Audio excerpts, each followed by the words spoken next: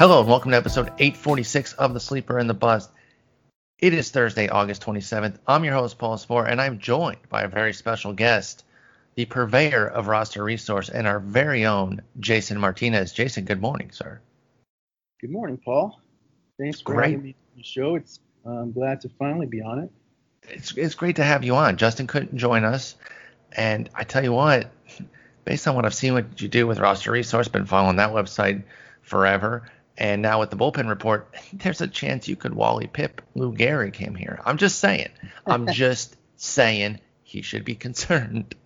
No, just kidding. But it's great to have you on. You are, like I said, the purveyor of Roster Resource, an excellent site. When I found out that you were coming over to Fangraphs, I was over the moon excited. I literally go to your website every single day. And I can't tell you how valuable it was. So to have it now on Fangraphs makes life even easier. And then when we had a situation where it was like, you know, who could do the bullpen report is Jason. I thought, well, if it's anything like he does Roster Resource in terms of that quality, it's going to be great. And I cannot speak highly enough of how you've done the bullpen report. It's been fantastic. So I just gotta heap a lot of love on you to start, because I really do love all the work you do. I appreciate that. I think the cool thing about coming over to Fangraphs is knowing that for what I do, I think it mostly targets fantasy owners, fantasy enthusiasts. I'm more of a roster geek, and there's some of that, but I think for me, I kind of approach it as a roster geek and not thinking too much about fantasy. I know what the fantasy owners are looking for, but I try to stick, to what I do, and then let somebody else, take that information and go, okay, this is how we apply it to fantasy baseball. And so to be part of we got our own fantasy section with you and your crew, so it works out perfectly.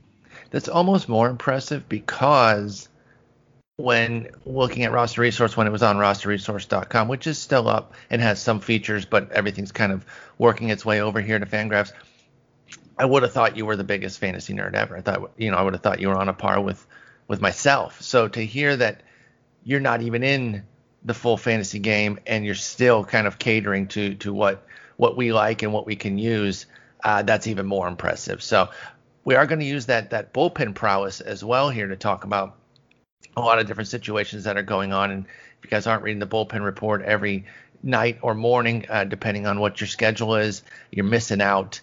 And of course, Roster Resource pages on our site. Let's dive in right away, though. We did get a trade. We got our first trade here second, excuse me. We forgot about the Brandon Workman deal. But we got Taijuan Walker being dealt to Toronto for a player to be named later. And this coincides with Trent Thornton hitting the 45-day IL. So they were kind of hemorrhaging a little bit with starters. They obviously don't have a particularly strong rotation to begin with. They had Julian Merriweather start yesterday in kind of a bullpen game. He started 2 innings. They got Ryu, who's been great. Roark, Chase Anderson, fine. Now Taijuan Walker comes over. He's been pretty solid over there in Seattle. So he's going to come over and give them another arm. Do you think Taijuan Walker is somebody that it kind of is what he is, or could he maybe jump a level with Toronto? I think that's always a possibility, given his youth and his talent, and he's slowly working his way back. It's been a slow process to get him from where he was as like that one of the top pitching prospects in the game, just could possibly a number 1, number 2 starter, and then to go through all those injuries. And then he comes back and you see he's, I think it was last offseason, probably before he signed, where they had him throwing mid-80s at some point. Oh yeah, that was terrifying. I was like, he's done. Yeah. It felt like it when you see that. Yeah, and I think he had some shoulder issues as well as a Tommy John, and so once that happens, you go, oh man, this is brutal, because he's so young. He's only like 27, I think, and so that's the cool thing about baseball always, is you never know. For me, I look at these names and numbers all day long, and I move things around, but the journey that a lot of these guys have is it makes it so cool when they do something good, when their team wins a World Series, when they have individual accomplishments. You think about some of the journeys for these guys, especially for what we do. We follow it so closely.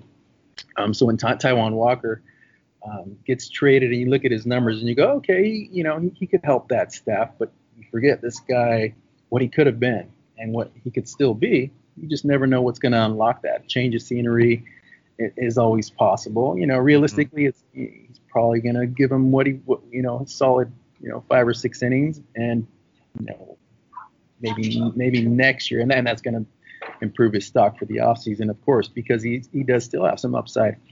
So being a 28-year-old free agent, with some upside and who's healthy, that's actually a pretty good spot he'd be in. Yeah, I totally agree with that, and I'm totally with you on the journey of players too. And we do play fantasy, play a ton of fantasy, and you're always analyzing the rosters, so we see them as names and numbers. But then when you really think about the human side of it, it makes it even more fun, of course. And I've been rooting for Taijuan Walker from day one. I thought more teams should have been in on him, but then that report comes out about the mid 80s, and I'm like, well, maybe that's why there isn't as much interest for a 27-year-old who's shown some things. We're going to talk about an even bigger reclamation project here in just a bit when we get into some closer situations. But I have a little bit of a general question for you, and it's going to, kind of determine how busy your weekend and Monday might be. How active of a trade deadline are you expecting here in this weird season that we have? I'm not expecting much. Of course, this is baseball, and this is a totally new thing we're dealing with here. So who knows really? But just based on so many teams, like the Blue Jays are the 8th spot right now in that playoff race in the AL, and they're looking to upgrade their team. And Seattle they're 7 games under 500. They're probably not that far out. I think they are. They're probably, with whatever 30 games left or whatever, they're 3 or 4 games out of that playoff spot. But I think they can determine at this point, we're not very good. Let's get rid of this. Let's trade this guy and get something for him, because he's a free agent, obviously. So how many teams are in that situation? You can look at the Rangers, the Angels, Royals, maybe the Tigers, Red Sox, and maybe the Orioles in the AL. And then in the NL, even a team like the Nationals, who's not playing. Yeah. Well, they are. I don't think they're going to pack it in. I think just the Pirates in the NL as far as teams that would be ready to, because even the Nats and Reds are both 11 and 17. But do you really think either of them says we're done, given what they came in with talent wise? Even though it's an uphill battle for both, but playoff odds for them are still over 25% for both, I believe.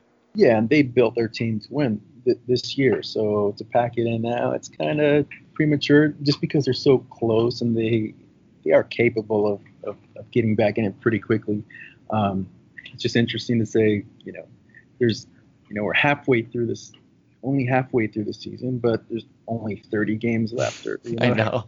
It's like, we've only played 30 games. Oh yeah, but that's halfway through the season. A series sweep though turns your fate. My Tigers, I feel like, okay, they're kind of out of it. Whatever. They called them the prospects, which is cool, but then they take 2 from the Cubs, and now they're just 3 under. I don't realistically expect them to make the playoffs, but they win like 5 of their next 6, and things start to look completely different. It's crazier than ever how much a good week, a good half week even, can change your fate. And that's why I think you've outlined the teams that are going to be packing it in, and there's a lot more in the AL than there are in the NL, because I really do think it's the Pirates only. Maybe some other teams make some moves from depth in the National League, but not necessarily to quit on their season. The Nats might make a move where they think they have a strength to improve something else, but I don't think they're going to just be trading all the potential free agents for next year and saying, hey, we give up. So I think my inclination is with yours that it's not going to be that active of a deadline. But then, Jason, I have to remember that every time I have an inclination about something in 2020, the direct opposite happens. So that means that there's going to be a billion trades based on that. And we could have a fun weekend then. Happens to me in a regular season. You know what I mean? This is like totally different. So that's why I'm expecting something crazy to happen. But, I mean, if you look at those teams that we mentioned, who are the game changers there? I think that's the tough part, too. easy it is to trade those guys. Like JD Martinez isn't having a good year, and then he has that contract, which is there's a lot. I think he might even have an opt out in there. I mean, there's a lot of weird things in there that could. It's hard to determine his value. Mm-hmm. And then you go, okay, well, remember, the Diamondbacks picked him up a few years ago, and he's capable of just carrying that team. Jason, I just said I was a Tigers fan. Don't bring that up. Come on. They got nothing for him. Go there all day long with guys. Pardon me? I'm a Padres fan, so we there's so many names you can mention throughout the year True, but you have one of the best ones on the positive end there with the Fernando Tatis Jr. deal that reigns supreme. It makes up for a lot of sadness over the years. And hey, they're playing well right now, so don't. I know you probably don't want to get too excited. I know whenever you root for a team that's like kind of a perennial, bottom of the barrel team or even mid pack at best, it's you rarely want to like get your hopes up. I mean, I remember the 2006 season when the Tigers were kind of having that dream season, and I was invested in it the whole year and I loved it, but I kept thinking something was going to go wrong. Let's take a quick detour there. In this season here, this 2-month season, Padres are playing well. They're looking like they have a good opportunity for a playoff spot. How comfortable are you getting at the idea that they kind of are going to at least make the playoff dance? Yeah, it's looking pretty good. And I'll tell you, just from watching them every day, I don't think there are many teams that want to play the Padres right now. I agree. They don't have, I kind of compare them to the 97 Padres pre Kevin Brown, where you know that this team is like, wow, they can be pretty good. They're a solid team. They're not quite at that level where the other teams are scared of them. And then they acquired Kevin Brown, and you go, wow, these guys, nobody's going to beat these guys. And then it was game over. Yeah, it was like, you would come to the first time as a Padres fan, you're going to turn on the TV, you're going to go to the game, and the other team is not as good as my team. And that was a different feeling, And I completely agree. And it's been so long. It's been 10 years since the Padres were good. And so this is a different – it's almost like I forgot how it felt to be upset that my team is losing or not playing well. To actually care, right? Because yeah, and that's how I felt in 2006 for the long Tigers run until recently when they're back in a rebuild, where I actually cared about the wins and losses, even though inherently going into a season your team's going to win 60, lose 60, and then it's kind of that cliche of then the other 40 are going to kind of determine how your season goes.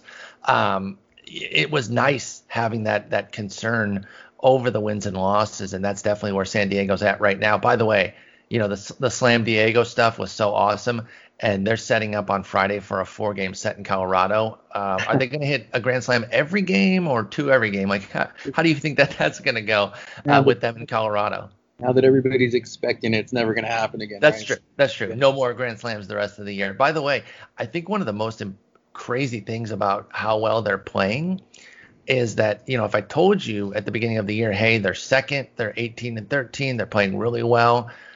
What do you think the stats are for these 5 players and, the 5 stars or whatever? You probably would have said that Chris Paddack would be a low 3s ERA, maybe sub 3. He has a 5.15 ERA. And I know I didn't put this on our rundown to go Padres, but I know you can talk Padres for hours. Are you concerned about what's going on with Paddack? Because right now the only thing that really stands out is the 2.5 homers per 9. And we're still in small sample zone, but he has given up a homer in all but one outing. With the debut outing, he went 6 scoreless. But since then, it's been 1, 1, 2, 3, 1, and 2. Is there some concern there about Paddack going forward? Because I feel like to really do something in the playoffs, they need him. Yeah, I think it's not really a surprise. I think, if you follow baseball close enough, there's always a chance that it doesn't matter what your track record is or how good your stuff is, you're gonna get lit up sometimes, and so it's always it's a matter of how well is this guy gonna make adjustments. And Paddack, he seems like he has done that so far, but it gets to a point where this guy has 2 pitches, and you hear about his curveball, and you see it once in a while, but he's not really confident in it. And this is to go out to try to get through 5-6 innings, fastball and curveball. It doesn't matter how good your stuff is. You almost have to have you have to have perfect command with those pitches. Especially if one of them's off in a given day. Yeah, and even like you think about Trevor Hoffman did it with 85 mile per hour fastball, 75 mile per hour changeup, and it was only 1 inning per game, but his command had to be pinpoint. He could not miss a spot. Mm-hmm. And even at 95 and 87 or whatever Paddock is, these guys can hit 95 easily, especially if they're just sitting on one pitch, and if they get it, it's a straight fastball too.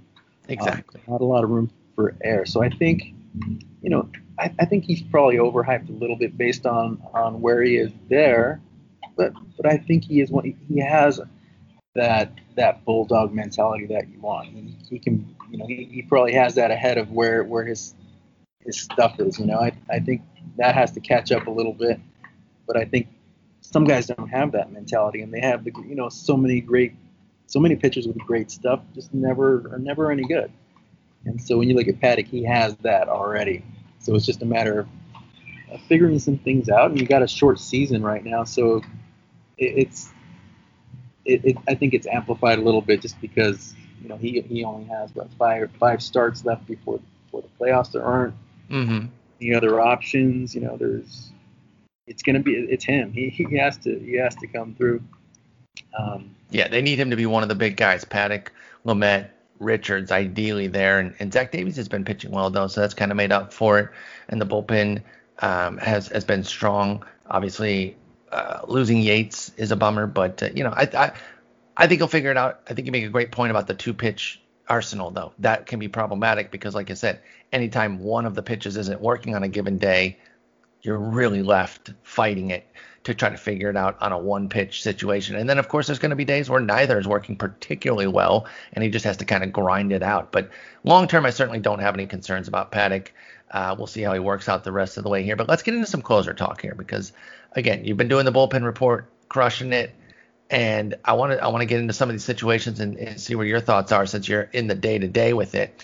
Joe Jimenez is out as the closer. That has been confirmed by Ron Gardenhire. They haven't really suggested that somebody will take the role and or be given the role immediately. Somebody could take it, and I guess that's where my question comes to you. Of the guys that I think are in the most consideration, you put 3 guys with the CL tag on our roster page: Buck Farmer, Gregory Soto, Jose Cisnero, and that's Farmer's a righty, as is Cisnero, and then Soto's the lefty. Where do you lean as far as picking the next Tigers closer? Do you think one of these guys emerges, or do they really just go into a committee type style for the 3 of them? Well, I think they were set up with a certain pecking order as far as like this is the next guy in line, and I think that was Buck Farmer, just based on how he had a pretty solid year in 2019, and he was pretty much the guy. 8th inning, they're going to Buck Farmer. He's getting the job done, and so I wouldn't say they weren't going to give him the job straight up to say, all right, you're the closer now. But I think he was the first up. Mm-hmm. In a lot of these situations, there's probably a guy that stands out a little bit more, and he's going to get the first chance. And if he gets the job done, and he gets the next chance, and the manager trusts you, so hey, this guy's our closer now. Even if it's never mentioned by the manager, it's kind of like, all right, this seems like he's the guy that he trusts. And then Farmer got a 4-run lead into the 9th yesterday, and they had used those other guys earlier. So it seems like it was headed toward this regardless. If they're ahead in the 9th, Buck Farmer's going to get the ball. And he gave up 4 straight hits to start the inning, then got the sac fly. Sac fly got it to a 1-run game, and then he got the next 2 out. So on the one hand, he got the job done. And I think to a certain extent that's important. All right, you got your job was to finish this game with us winning, and he did that. But also, wow, you got lit up. Got absolutely lit up there. And like you said, the other 2 guys had been used. Soto the inning before, and Cisnero for a 1-out hold earlier before that. So it was like, you're kind of the last man standing here. We really need you to finish this out.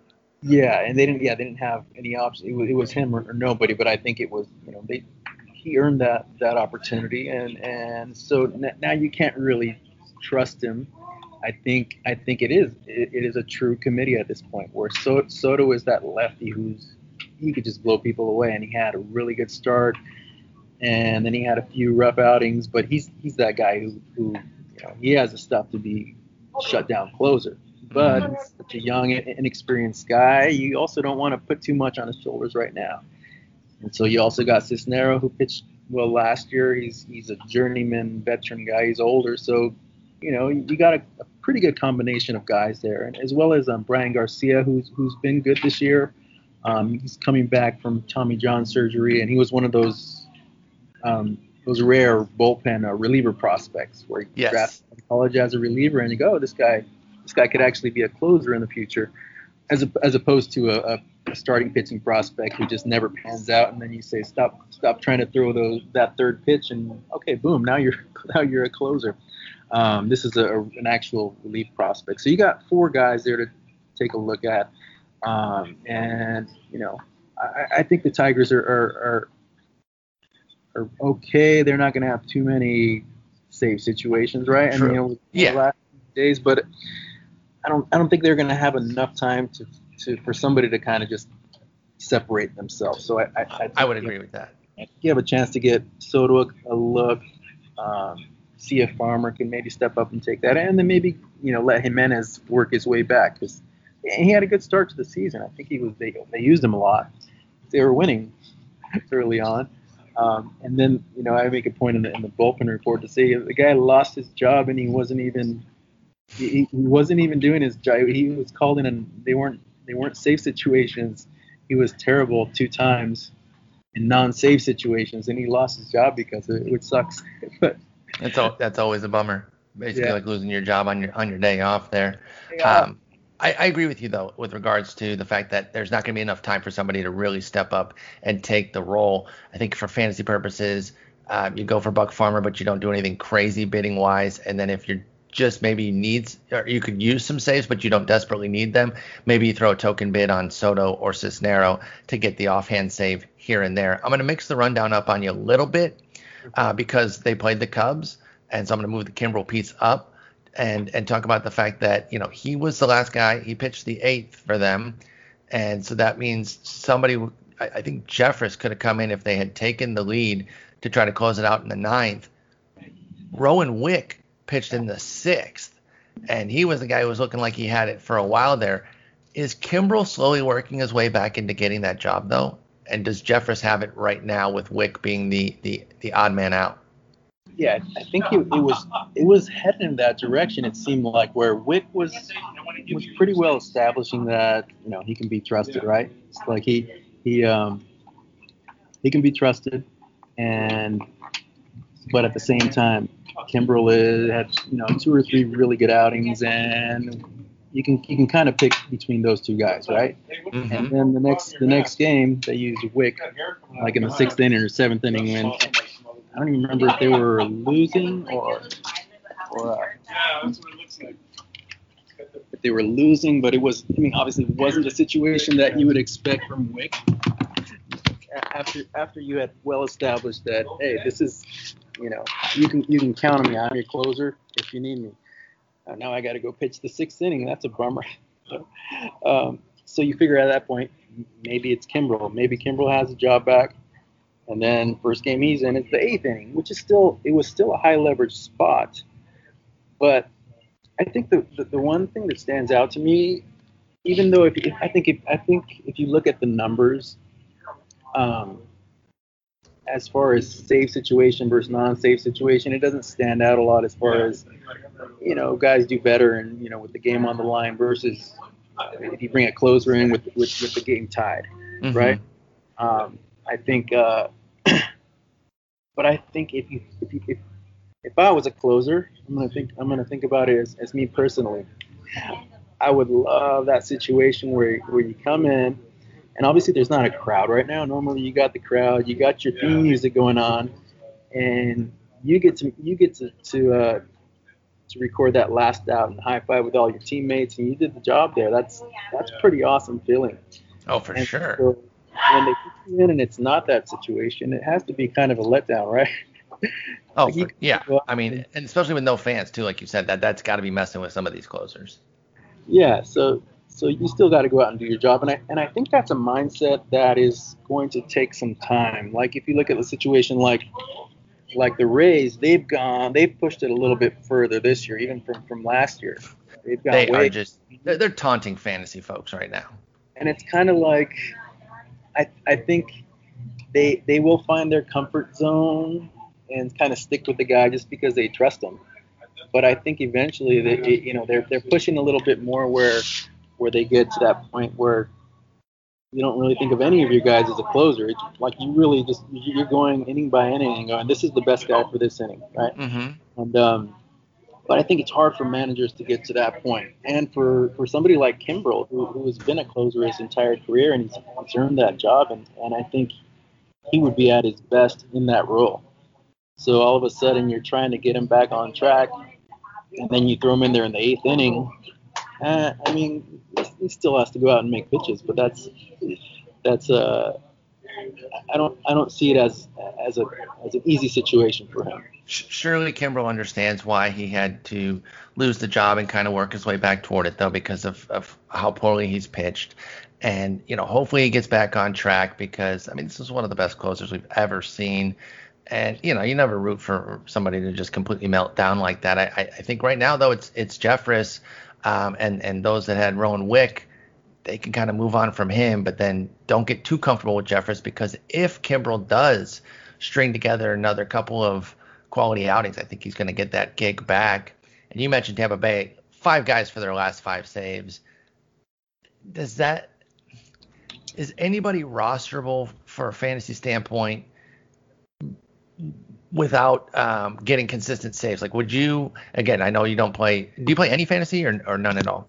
No, none at all because I'm an all or nothing guy. So, I hear you. So if you can't commit the full time to it, you're not even going to do it.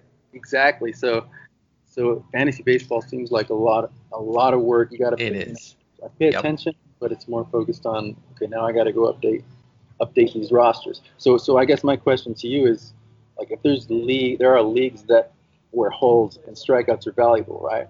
Mm-hmm. And so I'm thinking those are the Tampa Bay. We should call those Tampa Bay leagues because those are where you want their relievers because they have so many electric guys.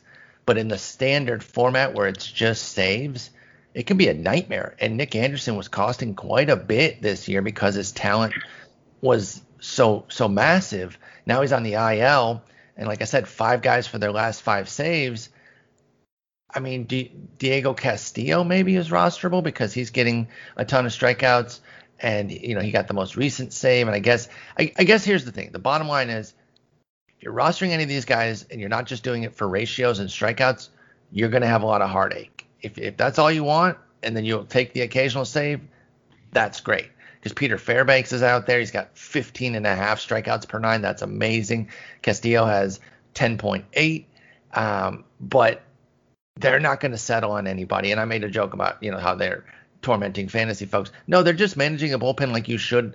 It's this weird conundrum that I've talked about a lot where my heart loves it, or my brain loves it because it's the right way to manage. My heart, my fantasy baseball heart, hates it because I want somebody to have set saves. So I'm kind of left with I understand why they're doing it, but it's absolutely maddening. The biggest issue right now for Tampa Bay is their guys are dropping like flies. They have Morton, Chirinos, I mean, those are starters, but Nick Anderson, Jalen Beeks, Chaz Rowe, Jose Alvarado, Andrew Kittredge, Oliver Drake, all on the IL. And so maybe that's part of it too, is that there isn't just that one guy that they could even go to if they wanted to right now. It's crazy. It's almost like a curse. It's the second that you get a save, you're going to get hurt. Oh, actually, he's hurt. I think it was Drake had 2 saves, but they were in similar situations where they were ahead by 3 and they had gone to Anderson earlier. Mm-hmm. And I think it's important to try to figure out what they're doing, as far as why are they using them the way they use them. And I think it's almost like one of those, in the NFL they got their little two-point chart. Should we go for one or should we Yes. go for two? And you get all these situations. So I imagine they can have something like that ready to go at any time where you go, these are the batters that are coming up. These are the pitchers that are available. Okay, are we winning These are or the best matchups versus righty versus lefty. Yep. yeah, and you could probably eliminate a couple guys that they don't really trust. Like, you got Anthony Banda down there. Like, he's our long man, and he's probably just going to pitch if we're losing, right? But we got 5 other guys that we could use right now. So what's the best matchup? And maybe you go, well, let's not use Nick Anderson in the 4th inning or the 5th inning. But anytime after the 6th inning, if Nick Anderson is your best matchup, that's who we're going with. Mm-hmm. And, next inning, well, Nick Anderson's not here anymore. So let's go, who's our best matchup right now? And it seems like it's almost, you do want the manager to use his instincts a little bit. And I think that's why I say it's hard to kind of move away from that comfort zone.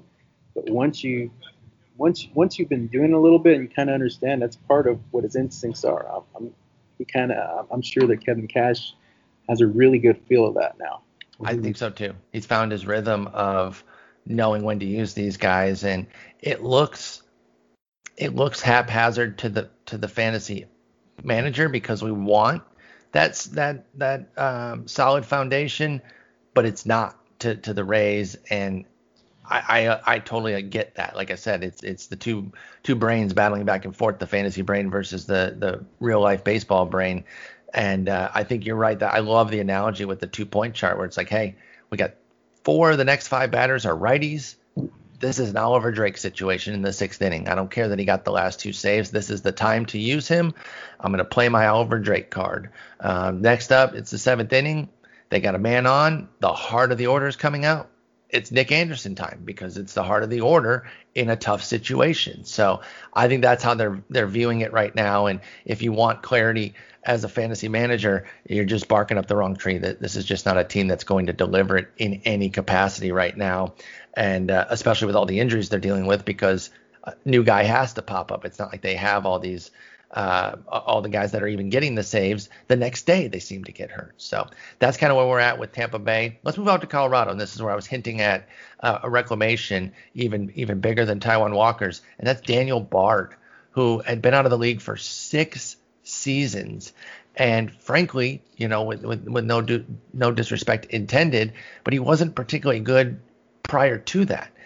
His 2012 season was a disaster where he struck out, or he walked more than he struck out, and he had a 6.22 ERA, and then he only pitched 1 inning in 13, and it was just done.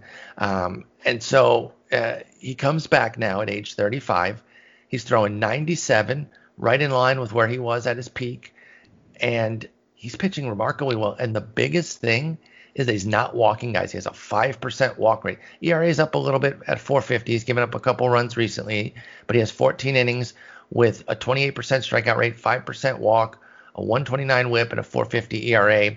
When they lost Wade Davis, it kind of opened up where they said, okay, Jairo Diaz is the guy. They did name somebody, but then they kind of instantly went to committee where it's Bard, Estevez, and Diaz. Now, again, you don't play fantasy, but if you did, would you trust any one of these 3 more than the other, or is it a true committee? I think Bud Black is the kind of manager that he wants to go to his comfort zone. And he wants to be comfortable with that guy. And the thing is, he doesn't have that many options right now. Because I don't know if the 35-year-old reclamation project, even if you've had a good couple weeks, I don't think that's the guy. I don't think that's the guy you go to.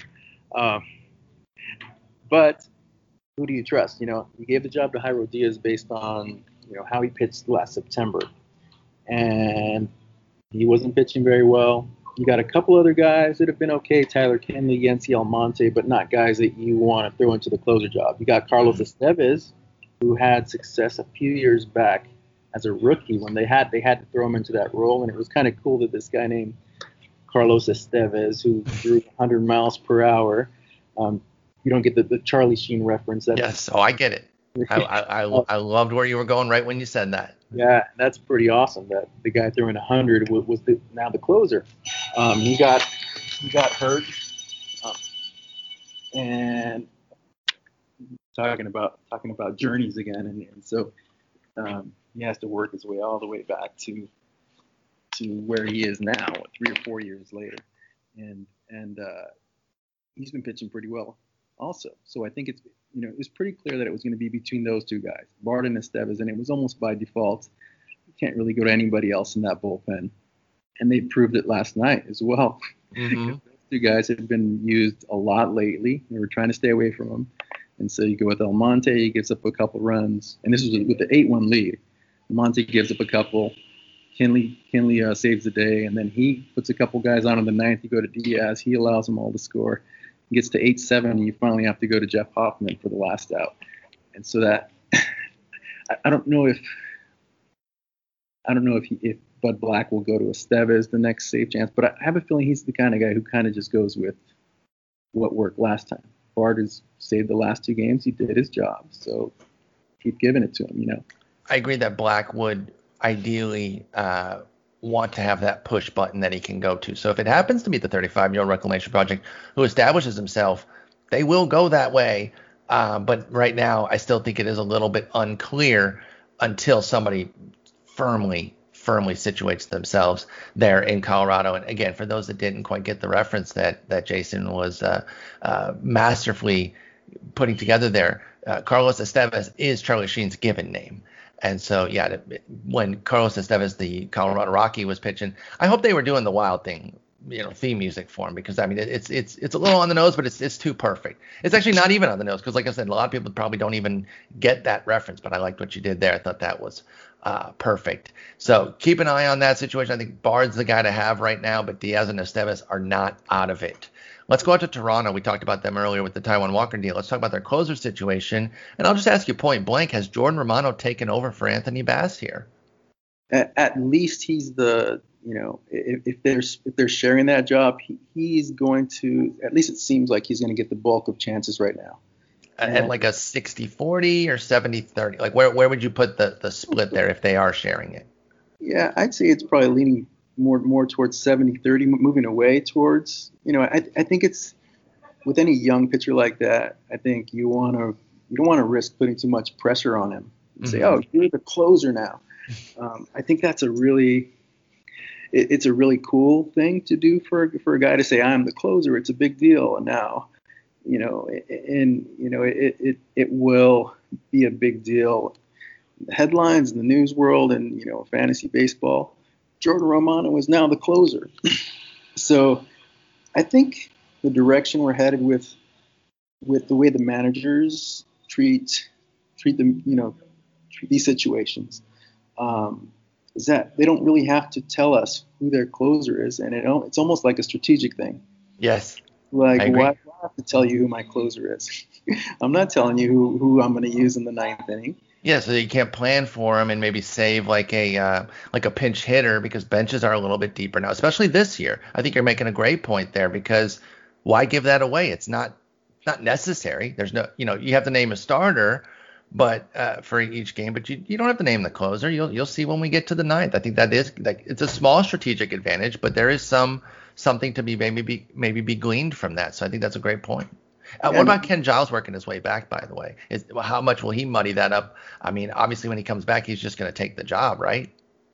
I don't know. I think as well as Romano's pitched, I think you can probably activate Ken Giles and say, we're going to give him two appearances, maybe not high leverage, just to make sure that he gets back into the swing of things, and then a little ramp up. Probably give him his job back, because he didn't lose his job; he was just hurt. With that said, elbow injury, I don't know. I don't trust, that anybody's going to stay healthy if their elbow hurts. And I think he had the same issue last year. It came back, and so right around the deadline last year too, by the way, when it was looking like they could maybe trade him. Yeah, and so we're in a situation this year where if he needs Tommy John surgery, and I think we're in a similar situation with Roberto Osuna, if he needs Tommy John surgery, he's going to miss next year anyways. So might as well try to rehab and try to come back at the end of the season to help his team out, and then have the Tommy John surgery. And either way, you're missing the same amount of time. Mm-hmm. So I think if he's working his way back, that's one thing. And I think so. It's just a matter of maybe this guy can help us for a couple weeks. Maybe his elbow can get strong enough where it kind of just masks whatever is going on down there, whatever is going on with the ligament. So it's a tricky situation just because you don't want to. If Romano is doing the job there, you don't want to mess with things at all. If you're the manager, you don't want to be the cause of things just blowing up at the end of the season because your bullpen, you move Romano out of the closer gig and maybe he has a bad outing. You put Giles there, he blows the save, and then it's like, why didn't you just leave Romano there? Why didn't you just leave well enough alone? Yeah, exactly. Yeah. It's not. I don't envy managers having to figure that out because, like you said, Giles didn't lose the job. He simply got hurt. And he is working his way back. It's not guaranteed that he'll be back on the timetable early to mid-September. That's, if it's mid-September, that's still plenty of time for Romano to collect a bunch of saves. They're a quality team, so they are going to have opportunities. So I think he's still the guy to roster. I wouldn't get rid of Anthony Bass yet, though. I would still maintain my Anthony Bass shares and just kind of ride it out and see where we go from there. Let's move away from closers a little bit here. Talk about a couple other factors while we wrap up. Ian Anderson debuted yesterday for the Braves, pitching prospect, one of their more heralded ones. We ranked him third on our list here, on the Braves list. Eric Longenhagen had him there as a 55 with a 50 grade fastball, 50 curveball, 55 changeup. You love to see 3 pitches at 50 or better, and the changeup being the best of the bunch. That was on display yesterday. It was really getting a lot of swings and misses. Now he was taking on a decimated Yankees lineup. It was the B squad. They, in a doubleheader, you usually see one of the lineups that isn't as good as the other. This happened to be the first one. A lot of times it's the second game, where the kind of secondary players come in and all that. It happened to be the first game here, and I don't say that to like denigrate what Anderson did, but it has to be put into the proper context that it wasn't the full scale Yankees. Still, he crushed it. He goes 6 one-hit innings, 1 run. It was a Luke Voit homer because he's an awesome stud. 2 walks, 6 strikeouts. You still had, Voit, Urshela is a quality hitter. I know he's not playing well, but Gary Sanchez, Mike Tauchman. But that's about it. Stanton's on the IL. Judge wasn't back. He debuted in the second game. But where do you come out on Ian Anderson's debut here when he throws 6 strong against the Yankees squad and flashes that brilliant changeup? Is he somebody that you think can stabilize their rotation a bit because they've dealt with injuries left and right in Atlanta? Yeah, I think just because it's only another month, there is a possibility that even this young guy here who can stabilize his pitching staff. Because if it was over a longer period, 2 or 3 months, I'd look at a guy like Ian Anderson and go, he's going to have some ups and downs. He's going to have games where he's just really bad. He's going to have games where he dominates, and that could still be the case, but there's a better chance that he can keep this up for 3, 4, 5 starts. And it's really hard to predict because normally we get to at least follow these guys in the minors, pitching every 5 days, and I think you get a sense, the hitters and pitchers, relievers, starters, when it's time, when you go, these guys they're just way too good for AAA. They need, they've earned the shot and they come up. And I think the teams are really careful about bringing up the top prospects at a time where, okay, we're pretty sure this guy is going to stay because he's doing all the right things. We don't think it's fluky. We don't want to send him back and forth. And I think it's hard to get a feel for it now because they're not, I guess the team could still get a decent feel because he's been throwing to hitters and they've been playing in these games at the alternate site.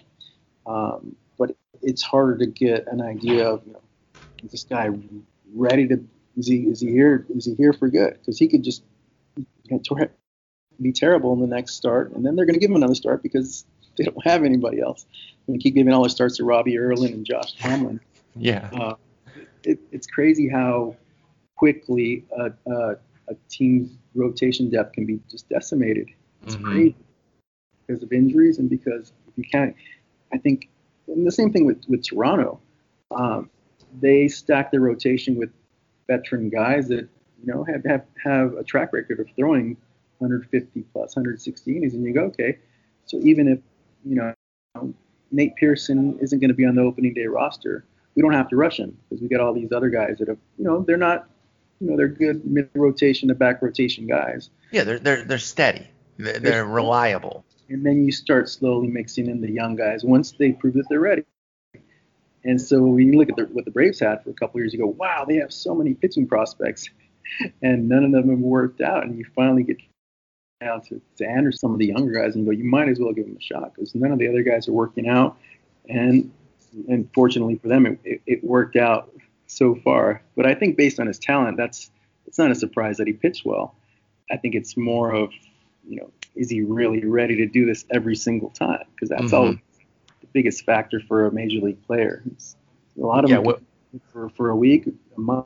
Okay, the next step is, can you do this over 2 months, over 3 months? And how do they adjust when the league adjusts to them? Because there's going to be an adjustment period, right? They're going to get the book on you. You're going to have that first rough start. How do you counter that?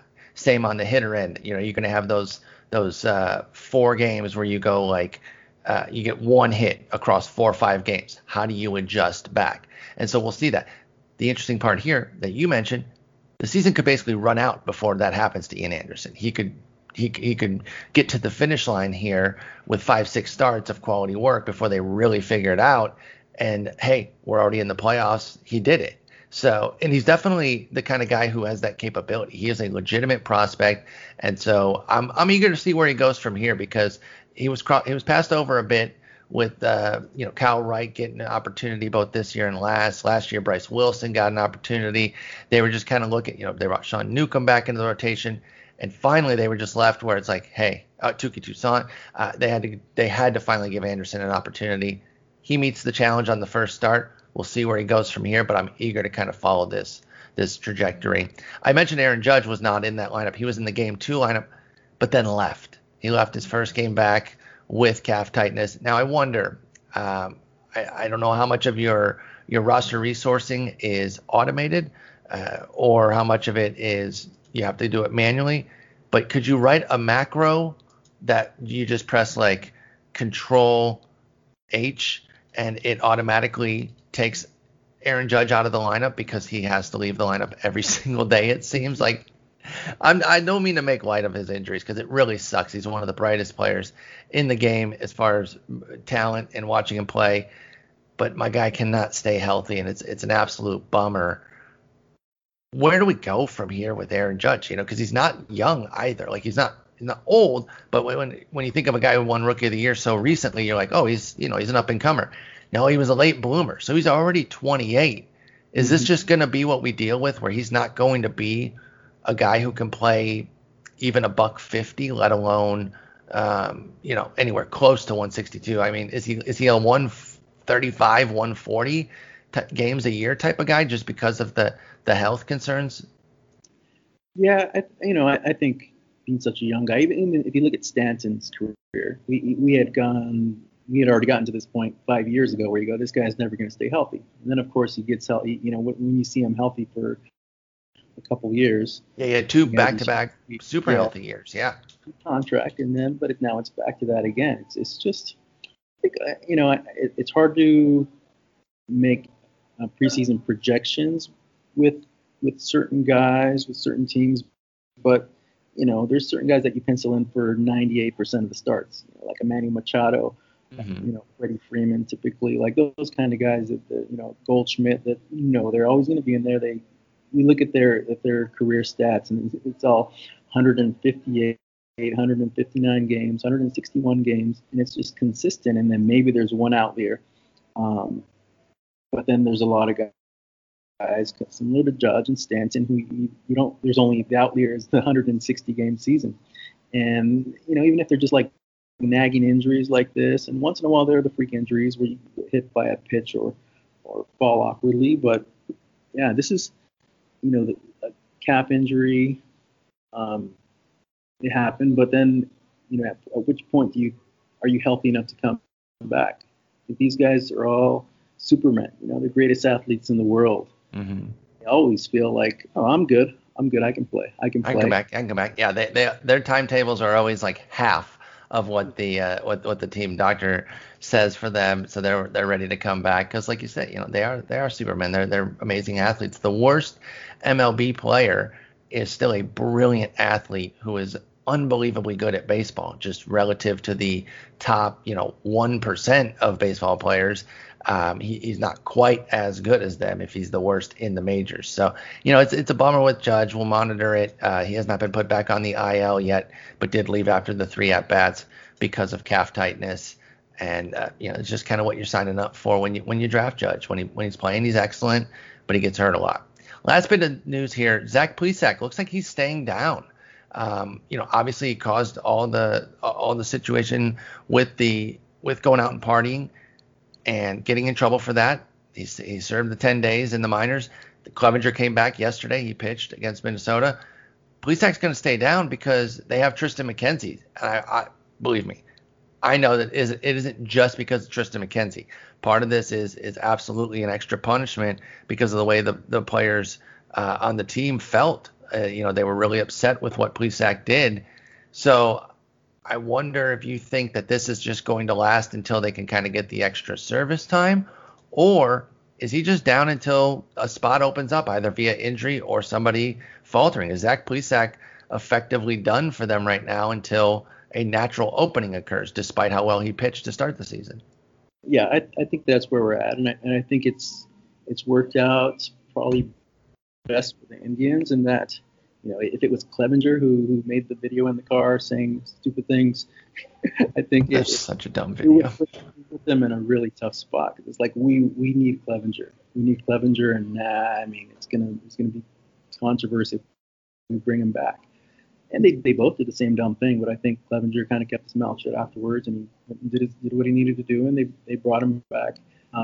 But they're in a situation now where, because McKenzie took that number 5 spot and he was so good, they don't really have to deal with Plesac right now, and it doesn't have to be a controversy. This guy was really good. He deserves another start, and maybe he's not as good in his next start, but we're not going to send him down after one bad start. It buys them at least, another few weeks where they don't have to deal with Plesac. And the longer they wait, the less of a controversy it's going to be. So I think it's worked out probably as good as it could for them, for the Indians, having to deal with it. Especially with McKenzie dominating in his first outing, like, hey, we got a guy here. We're not putting in some random 6th starter type. We're putting in a legitimate top prospect. Yeah, and I think that's fortunate for them. They'll have to deal with it eventually, but I'm sure they'd rather deal with it in the off season, not in 2020, because he was pitching really good. He's a really good pitcher. Can help him out. And so if you got your number 5 starter getting lit up right now, and that situation is just staring you at the face, and you have to deal with it. So bringing Clevenger back makes it a little bit easier, and I think ideally they get to the off season and then they probably try to trade him, and that probably makes it a lot easier for everybody. Yeah, they might just move on from this and say, you know what, we're not dealing with it, because again, a lot of the other players were really angry and were saying that they would leave, they would opt out if Plesac was brought back, just because of the selfishness of what he did, particularly with having Carlos Carrasco, who came back from cancer last year, on the squad. I think that heightens things a bit as well. So Plesac is down for now, and I think I would try to hold him in fantasy as long as I could, just because he did pitch so well. And, the second that you get comfortable with pitching, something happens injury-wise. And so it wouldn't be outlandish to see them have somebody get hurt, and then all of a sudden he's right back and this whole thing blows over. But right now, for the foreseeable future, he's out. Triston McKenzie's in. So that's going to wrap us up, Jason. I want to thank you so much for coming on. And again, thank you for all you do, both with the Bullpen Report and Roster Resource. Now, one thing I wanted to ask you about with Roster Resource, you used to do other sports too. Are you still doing the other sports? No, that was part of Roster Resource. So one of the many cool things about coming to Fangraphs is I can focus solely on baseball. I love it. And it was weird to not be following football and basketball like I was for a few years. How quickly that just goes. It's a reminder that we do our jobs, and we can do it pretty well because we are almost never away from this news cycle. The news cycle was almost nonstop. And if you're off of it for a couple of days, like, what the heck happened? That guy's not good anymore. What? It's like that guy got hurt. Who's this guy? And that's kind of like, that's how I've always, seen just like a mainstream baseball fan. You go to a baseball game, whoa, when did we get this guy? Oh yeah. No, like, I feel that totally whenever I start watching. Like I'll have to get back into football here shortly because I play some fantasy, and I'm gonna be like, oh, he's on our team. Cool. When did the Lions get this guy? Like I totally get that vibe. But being in the day to day of it, obviously baseball is the one sport I don't ever have that issue. Every once in a while it pops up where Brian Dozier I think was on the Mets for a brief moment. I was like, wait, when did he get there? And that one I did miss. But all the other stuff I say stay well in tune, and it's because of Roster Resource. So again, man, really want to thank you for that work. It's such a great site. You absolutely kill it. And whenever I feel like I see a move, like right when it happens, and I go to the page and I'm like, I'm going to get there before he has time. No, he already made the move. You're so quick, Jason. It's unbelievable. But definitely follow the pages on Fangraphs. You can follow Jason on Twitter at JasonRR Martinez. And for those that kind of heard a little bit of the noise, you're at Petco right now, right? Yeah. Covering the Padres game. So I appreciate you making that time.